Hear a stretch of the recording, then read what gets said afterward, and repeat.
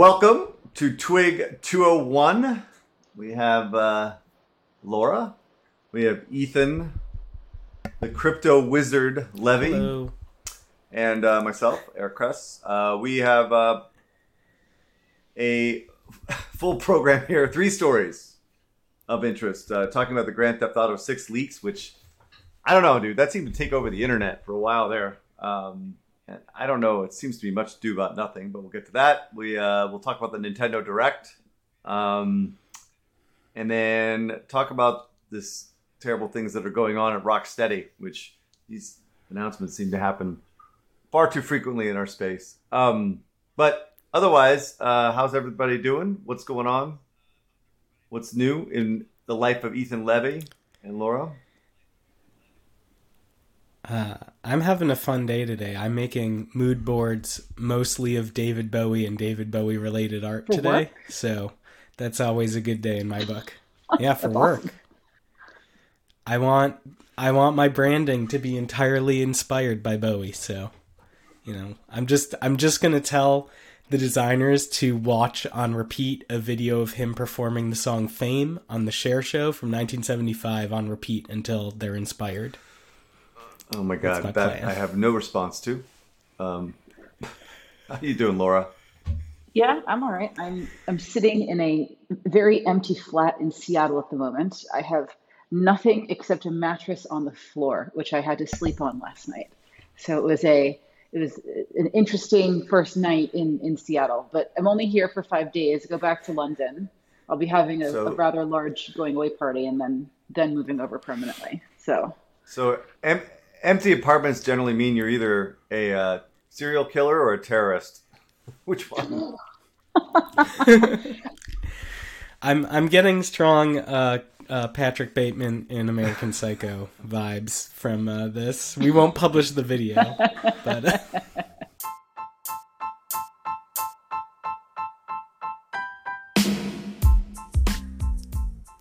This podcast is brought to you by Google for Games. It takes more than a collection of tools to help you bring your gaming vision to life. With cross-platform solutions that give you access to billions of potential players around the world, Google is your partner to create great games, connect with players, and scale your business. Visit g.co/Google for Games or go to the link in the podcast description below. And if you ask me, Google for Games is the destination to learn more about game solutions and latest research and insights from Google's gaming teams to help you achieve your goals. If you're not driving or working out while listening to this podcast, I really suggest you fire up that browser and check out Google for Games.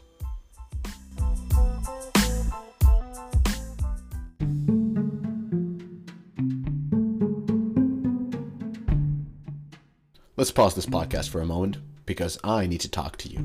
That's right, you. Are you ready? Good.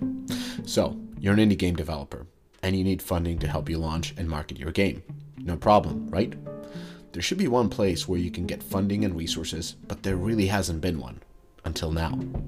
Our friends at Xsolla have launched Xsolla Funding Club, which you should check out ASAP.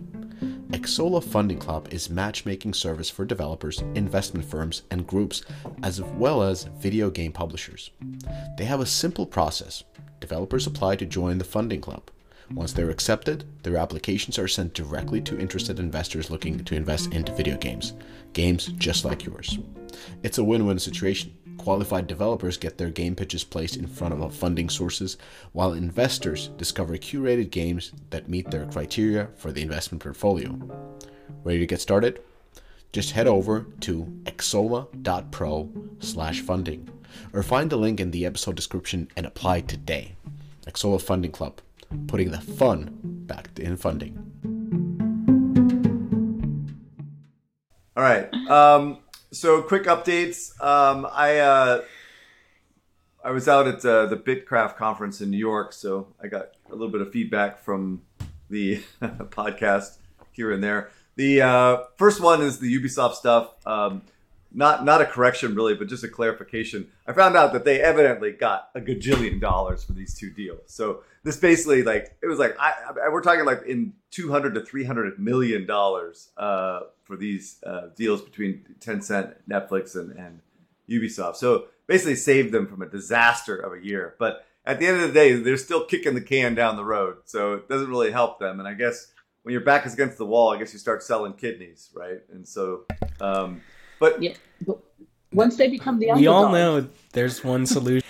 The only solution for Ubisoft is Beyond Good and Jesus. Evil 2. That'll save any financial year it's released knock in. it off. Come on. Anyway, but I do just want to reiterate one fact that the deal with Tencent is really smart, right? Getting deals for their licenses for mobile, very smart.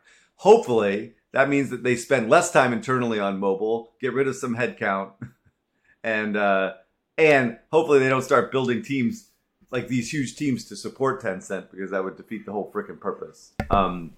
So anyway, that's all for Ubisoft. Bitcraft. Oh, conference. Absolutely amazing. These guys kind of really know how to throw a conference. It was a beautiful place in Chelsea, and really, really great speakers, like from not only from the portfolio companies, from business side. Really thanks to Jens, Scott, Jasper, Nicholas, and all the rest of the team for inviting me out there.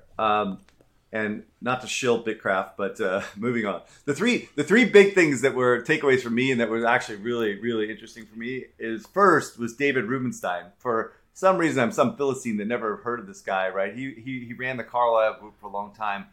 But more importantly, he does interviews on Bloomberg, and he's been interviewing some amazing people on Bloomberg, and his style was amazing. And just very, very impressive guy. And so now I'm a huge fan of Mr. Rubenstein. The other thing was the BCI shit. Holy crap.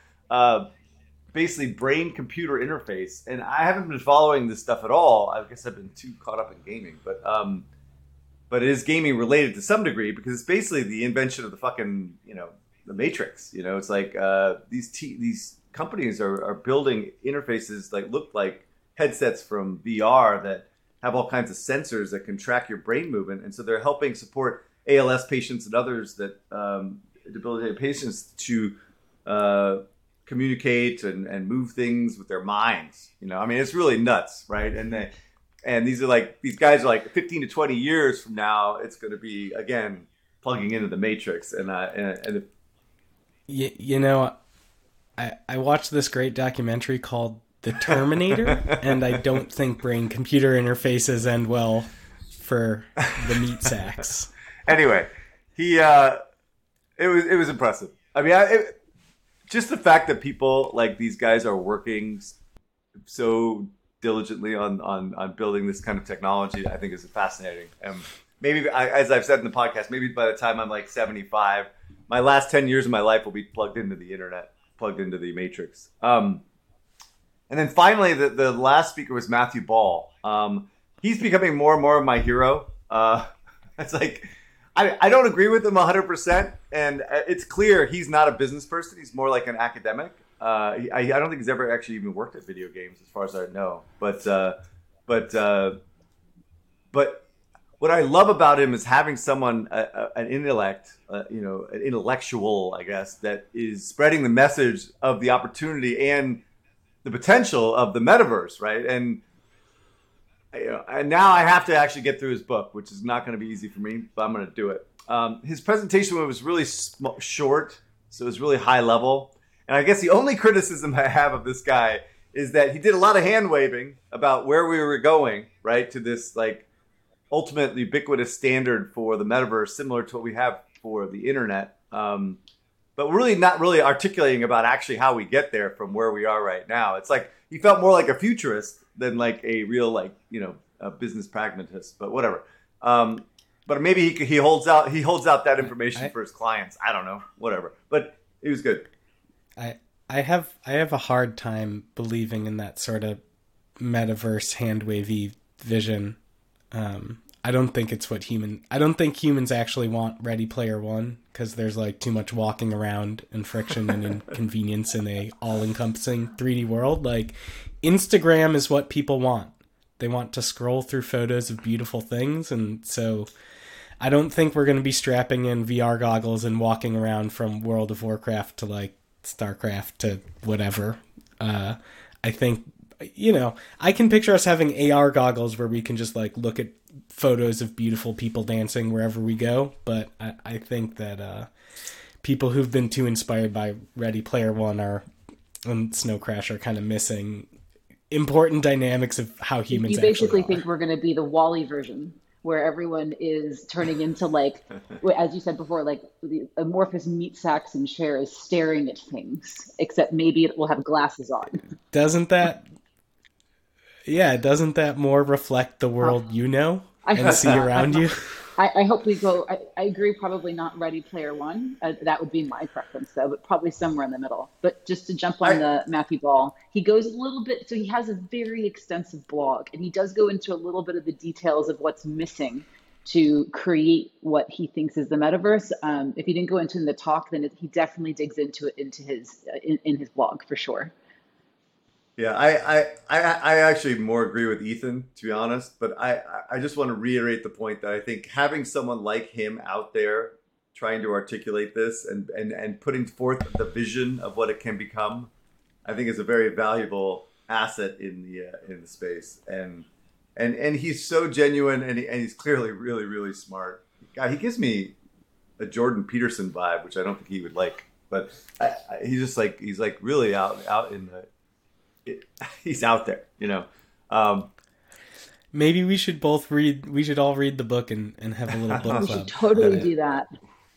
I think that might bring out my most cynical I got 18 hours side. of flights ahead of me. Let's do it. Yeah, well, we'll see. Oh man, you should play Pikmin 3 on the Switch, I think. God. All right, back to reality. So Call of Duty was revealed. I was going to go into this a little bit deeper, but I don't think it's all that interesting. But the game looks great. The game is going back to like the Modern Warfare style game, which makes sense because it's a Modern Warfare game. But the big thing that people have to understand about this Call of Duty is that last year's was so horrific that no matter what, it's going to be a blockbuster hit compared to last year.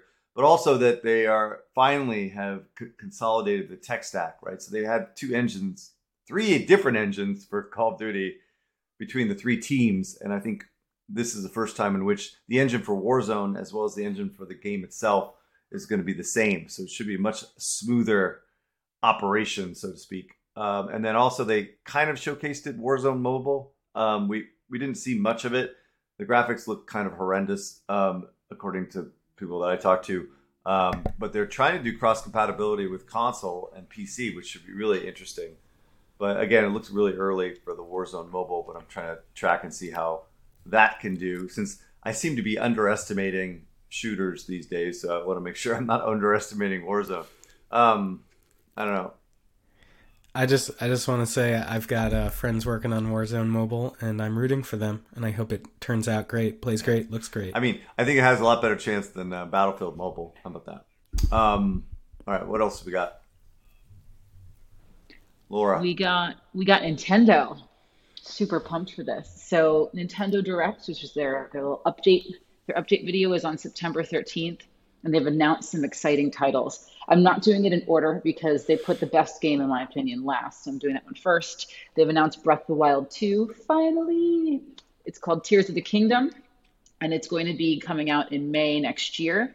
They commented on every other game. This actually had no commentary, and all they did was show the trailer at the very end. So they were definitely going for dramatic effect. Fire Emblem Engage is coming out in January of next year. Adam Telfer is a huge fan of this series. If I remember correctly, he recommended it to me. Xenoblade Chronicles 3 Expansion Pass is coming out in October. Also a really great series. Story of Seasons: A Wonderful Life. This looks like a mix of Stardew Valley and Animal Crossing. Is coming out summer next year. Octopath Traveler 2 is coming out. I didn't catch when, but they did go way into it. They're revealing a whole bunch of new characters. They gave a shout out to the Pikmin Bloom game, which is Niantic's kind of step tracker collaboration with the Pikmin IP. I had a quick peek. It's not a huge game. It's earning about 6 million a year, according to Sensor Tower, on 6 million total estimated downloads. Not huge. I've played it. But it's cute. But Pikmin 4 is coming out early next year. No trailer, no game footage yet. Bayonetta 3 is coming out next month. And then personal favorite series, Crisis Core Final Fantasy VII Reunion's coming out December this year, right in time for the holidays. And a new Kirby's Return to Dreamland, is coming out February next year. So personally, I'm most excited about Breath of the Wild 2, Kirby, and Pikmin.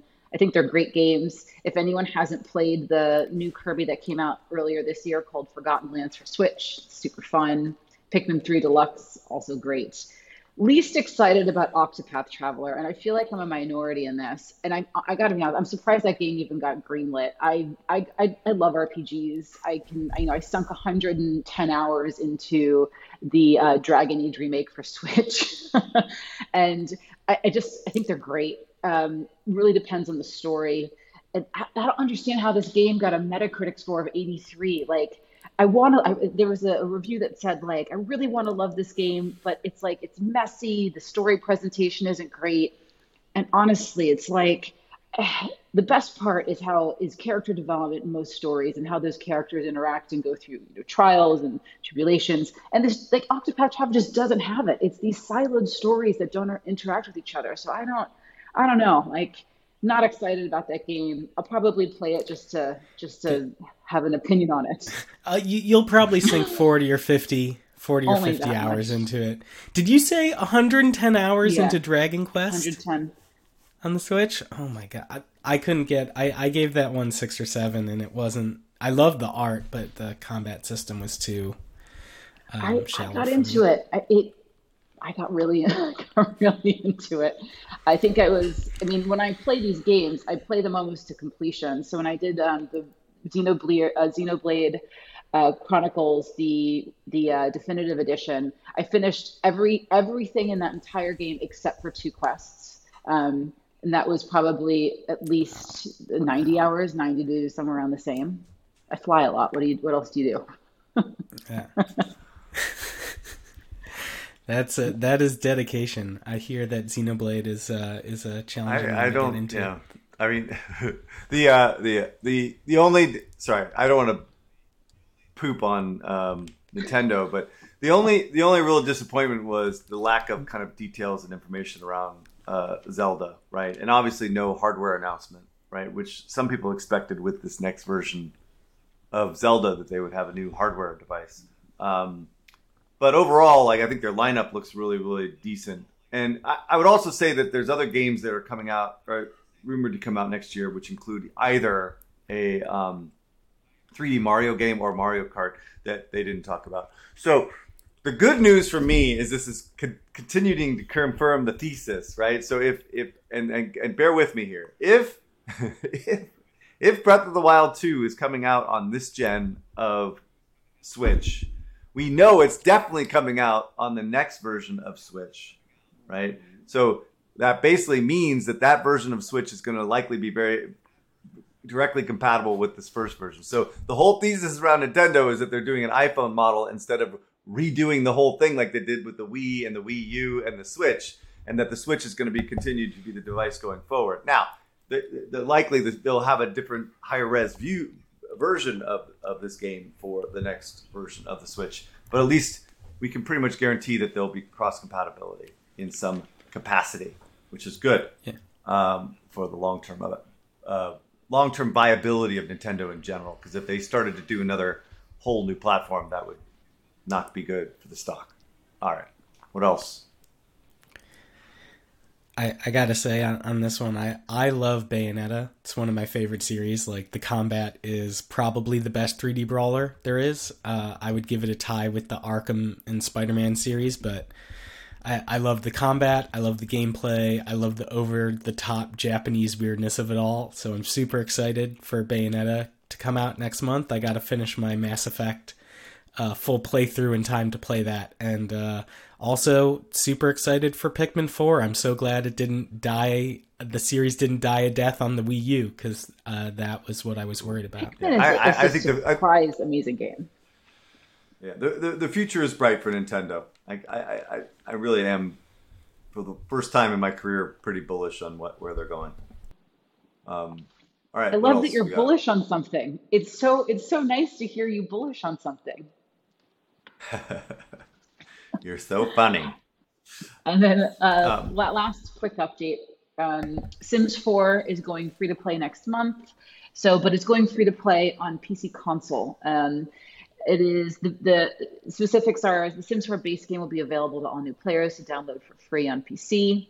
And those that I think, my understanding is those that have already bought it or have an EA Play or EA Play Pro membership will receive an upgraded experience.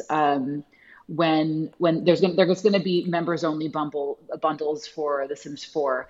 There's going to be things you can buy, but the base experience is going to be free. Um, yeah, I'm not sure. There was a little bit of I couldn't figure out if there was like pre-orders or something. I don't know how they're going to handle that, but yeah, it'll be upcoming for everyone that wants to play soon. I'm kind of surprised it took this long for the base Sims 4 to go free to play. Like if you think about the history of the Sims series, it's actually business model wise one of the most innovative series. I mean, Sims 4 has got to be over a decade old at this point. I have no idea how many expansions and stuff they've done, but Sims 4 is a platform. And if you think about their strategy, I mean, the original Sims received 7 expansions, Sims 2, tons of expansions. Like, this game was basically a subscription game before that was really a thing.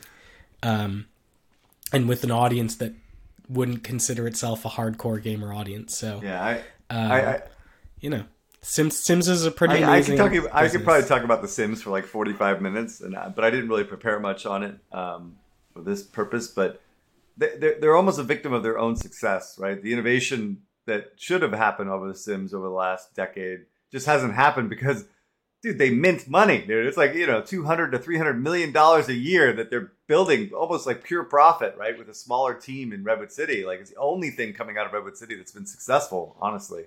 And so it's like, but in that meantime, they just have not leveraged all the things that are going on software as a service with a franchise that is just dying for it, So this is like, I know a little bit too much about this, but like, they have meetings constantly. Like every year they're having planning meetings about what to do with The Sims, and all these great ideas are thrown around, but I just don't think anything ever done. So evidently they have some amazing long-term plans for this franchise, right? And that it'll revolutionize the way people consume The Sims, but we'll see if they actually execute against it. But anyway, The Sims is an amazing franchise. Still has that more, I think, that female demographic that we don't see much in gaming, and I think there's huge opportunities for the franchise going forward. They just need to execute against it. Have you all ever read stories about like I've seen news stories of a whole subculture of people who put up Sims babies for adoption on Instagram, and then like you adopt a baby and you tell its whole life story on Instagram. It's the things that go on with imagination play and storytelling in the world of Sims. Yeah. Is just nuts. Have you seen like in a very like have so you seen the groundbreaking TikTok cool. People that are they create like green people and then they see how long it takes for them to breed out the green? Have you seen that? I have not. I'm gonna have to take a break from my mood boards. All I know is that maybe that will be my next mood board. All I know is that my very smart daughter spends hours watching morons talking about The Sims. It blows my mind that she could sit there. She's gotta follow in her father's footsteps and get on the mic and create that content. This girl all dressed up and speaking in high voices and talking about babies and relationships within the Sims universe. It's like, I mean, shoot me, dude, or drive an ice pick through my brain. One of the two. All right, next thing. Get your daughter on the mic, and the Deconstructor of Fun audience will raid her YouTube gaming channel, and we'll all become fans. We'll all learn about The Sims. I'll pass. All right, next thing. So it's funny. This story came up, and I watched it unfold, and I'm like, why is this such a big deal, right? Like, anyway, so evidently 90 clips from GTA 6 were leaked, and various clips. There were unfinished assets, all kinds of different parts, elements of the game, clearly in development mode, were put out there. The takedowns almost began immediately. right? As these guys just locked it down and got rid of the off the GTA forums and the Reddits and whatever else it was. But that basically legitimized the fact that this was a leak, because there was, speculation that it wasn't actually GTA 6 footage. Then Rockstar basically confirmed that this was a hack, and that again, the hack would not affect development. And then it was discovered there was a group known as the Lapses, I think, was involved, and they also attacked Uber. And don't mess with Uber, right? Because now FBI is involved, so they're going to go after them. I guess the big concern in the article and just in general was that that would give the wrong impression of the game, right? That it wasn't in a finished state.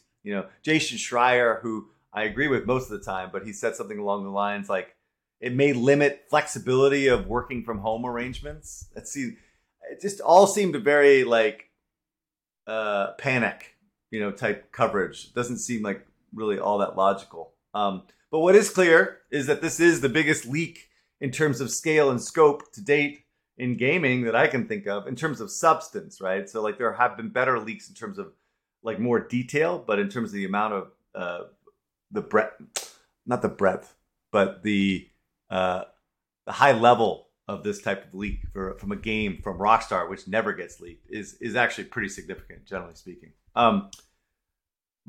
But quickly, my take is this: is that one of the smartest PR guys I've ever met, Mr. Bryce Bear, which I don't know what he's doing now, but he worked with me at EA, is that any PR is good PR, right? So you're out there, these leaks of these wireframes and all this other nonsense are out there, and people are going freaking nuts. I mean, it's absolutely clear these people are very waiting and bated breath for this particular game, and that's good. Now, of course, they didn't control the marketing message, which sucks, right? They didn't go out with a big bang, in terms of an amazing trailer, so they lost their, I guess, shock value type thing. But I still think it's actually not necessarily a bad thing. I do think if this was like a new IP, this could be a problem, right? Like if it's a smaller team and they're building some big project and you go out there and this is like the first impression you get it with like wireframes and blank faces and blocks and stuff like that, I think that could create some kind of problems. But this is fucking GTA, dude. Everyone knows what GTA is. It's like the fidelity is not going to be an issue, and then the other thing I think needs to be said is that these guys are going to fucking jail, right? If you guys, any of you guys that hack this stuff, dude, get on a plane, go to some other country that doesn't have any type of issue with US, because you're going to fucking jail, right? Like you're an idiot. You're an idiot. You don't mess with Rockstar, right? These are vindictive people. And Uber, forget about it. You're done. You're going to be found and you're going to be prosecuted and you're going to go to jail. So there you go. What do you guys think? Anybody?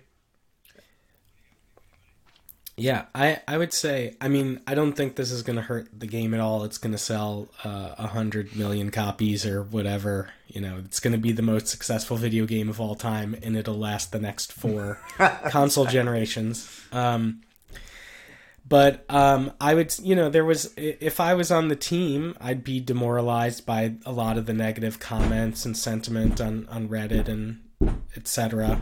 Oh, a baby is trying to get in the room. Banging down the door. I've been impressed. Yeah, I've been impressed and kind of delighted by the press coverage that's been pushing back. Yeah, what do you think? Any comments, Laura? So was this a hack or a leak or a combination? I think it was, they hacked into an internal system and pulled the footage from the system. So it wasn't, I don't think it was an employee. It was basically this team somehow got into the, now how they got into the system is the question, right? Maybe it is employee related. I feel like I read somebody got onto, like someone got access on Slack and just downloaded a bunch of videos that were on the Slack. What I was trying to say was I've been delighted by the press coverage that's been pushing back on the negativity and saying, like, this is what games look like. It's totally normal for a game to look like this. And we've seen other devs come out and, like, someone from the Horizon team posted early footage of like, this is what the dinosaur boss fight looked like, and you're fighting, you know, a bunch of boxes that look like colored Lego Duplos. So that was pretty remarkable. Anybody that was throwing out their shade on the graphics or the fidelity, people were like, you guys don't know what you're talking about. You've obviously never worked on a video game. I mean, they were just like livid about it, and they would not let that shit fly, which is good to see, actually. I mean, I just think, okay, it's silly. I feel like the people that do that are silly. Like, what is the point? I mean, one, a lot of it still could change. In most game development, I mean, especially, I haven't worked in console, but I know stuff gets cut. And so I just don't, it's like they can't bother to wait for the finished product, which someone's trying to tailor to them to make a great experience for them. So then they try to sneak around and get a quick peek and then share it of something that may not actually be reflective of what is happening. I don't know. I think it's dumb. Yeah, I agree. I think I don't think this has really any impact whatsoever in terms of the interest in the game. I will say, though, that they will have to likely retool like internal like security protocols, and like there'll be an audit, and that could, you know, cause some headache for some people. But I just don't see it having any real impact. And even the morale of the team, I think it's just more of an annoyance than like how upset they are because some like fanboy is bashing them about, you know, early graphics stuff. But I don't know, whatever. The stock has gotten hurt, right, because of this news, and so that's why it matters to me. And so, like, it's almost down 10% now. The market's getting creamed right now too, but the Wall Street does not like it. So, you know, I don't know if anybody knows. I guess maybe not. But what happens when these type of events happen with companies is that it's like all hands on deck to respond. And so, like, you know, the HR, PR, IR, investor relations, and CEO and CFO are all on the phone right now talking to investors to make sure that, oh, don't worry, everything's fine. And so, like, so I had a call this morning at like 7 a.m. with one of my clients who evidently owns a lot of Take-Two. It's like, what the hell, right? Why is this being so? People are so sour on this. And I'm like, I don't know. It's not a big deal. Like, it's not going to impact sales, you know. And so. So anyway, that's what they have to deal with, and it's not fun, right? And so there are other ramifications besides the team's morale that they have to be concerned about, and so they're doing damage control as we speak. All right. I apologize in advance for any baby noise or banging that happens while I try and cover my story. I wanted to cover a piece from gamesindustry.biz. The title is Ex-Rocksteady Dev Says Studio Offered Money After Harassment Complaint But No Apology. This one is kind of a hard story for me because, as I said earlier, as a player, I love the games that Rocksteady has made. I love the Arkham games, and they're one of my favorite studios. It's one of my favorite series of the past decade. Suicide Squad, Kill the Justice League is a game I'm hugely looking forward to. So a quote from the article is, former Rocksteady scriptwriter Kim McCaskill says the studio offered to pay her to resolve complaints stemming from her time with the studio, but refused to apologize for any wrongdoing. So here's kind of the timeline. In 2018, 10 of the 16 women who worked at Rocksteady co-signed an internal letter about misogynistic behavior at the company. From the author's recent Twitter post, this was a letter about that said that harassment and sexism at the company was out of control. In 2020, the letter's made public, and Kim McCaskill comes forward as the author. She claims that she lost her job in retaliation for writing the letter, and they took her name off the credits for Kill the Justice League. In her recent Twitter post, she says they offered her lots of money, they offered her to put her name back in the credits and a bunch of other cool stuff, but they didn't offer her the one thing she wanted, which was an apology. And this is popping up because she was nominated for a Lifetime Achievement from Women in Games, and she pulled herself out of consideration because Rocksteady was a sponsor of the event. So, first, I have to applaud Kim for living her values here. I mean, what a great example. what she and the other people at Rockstar went through sounds pretty horrible. And I think for us who work in game development and who run teams, there are a lot of lessons here. And even just anyone who's an employee, right? Not just in the games industry, but in any industry, right? In the workplace, people deserve to be treated with respect and empathy. And everybody should just be a good human. That's not very insightful things to say out loud, right? It's not earth-shattering, but on something that I've grown to understand over time as like a overgrown man-child who's grown up in the games industry, right, is that you have to save the behavior and jokes that are unprofessional for private texts with your high school and middle school friends, right? That's where they belong. They don't belong in the workplace. Kim, she wanted an apology and they offered her money, and money can't solve all of a corporation's problems. So I'm not going to pretend that I've never made a joke at work that didn't belong or that hurt someone's feelings. I know I have. People have told me I have. And those moments when someone tells me I stepped over a line, when I was trying to be humorous or lighten the mood, whatever, despite my intentions, those moments are opportunities to learn and grow and change as a person or as a team or as a corporation. And as an example, I would point to what Riot's doing with their diversity and inclusion efforts, right? They just released, I think, their 3rd annual diversity and inclusion open and transparent report where they're, one of the findings was like, we haven't hired as much as we should. So this sort of initiative, in my opinion, it's not just that it's the right thing to do, and it makes your company better, and makes it a better place for your employees.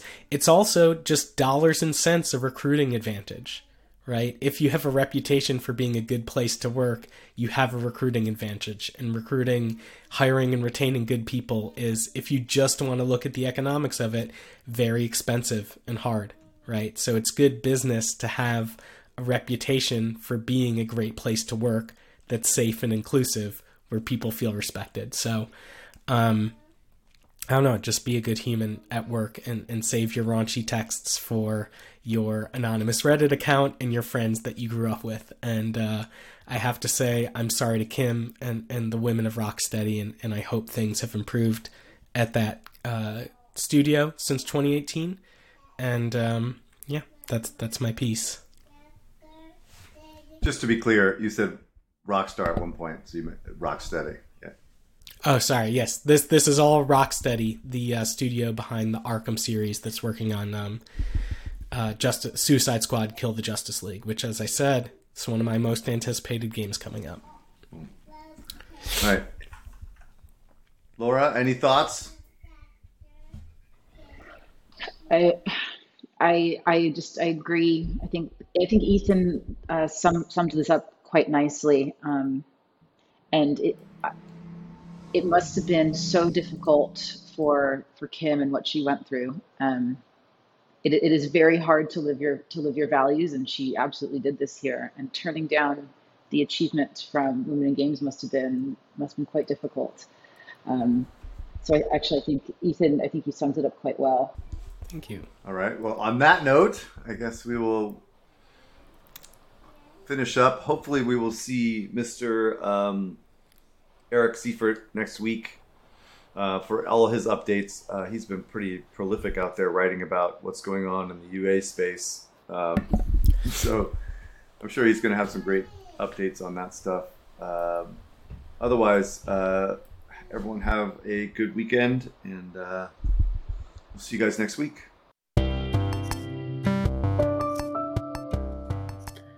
Thank you for listening to the whole episode.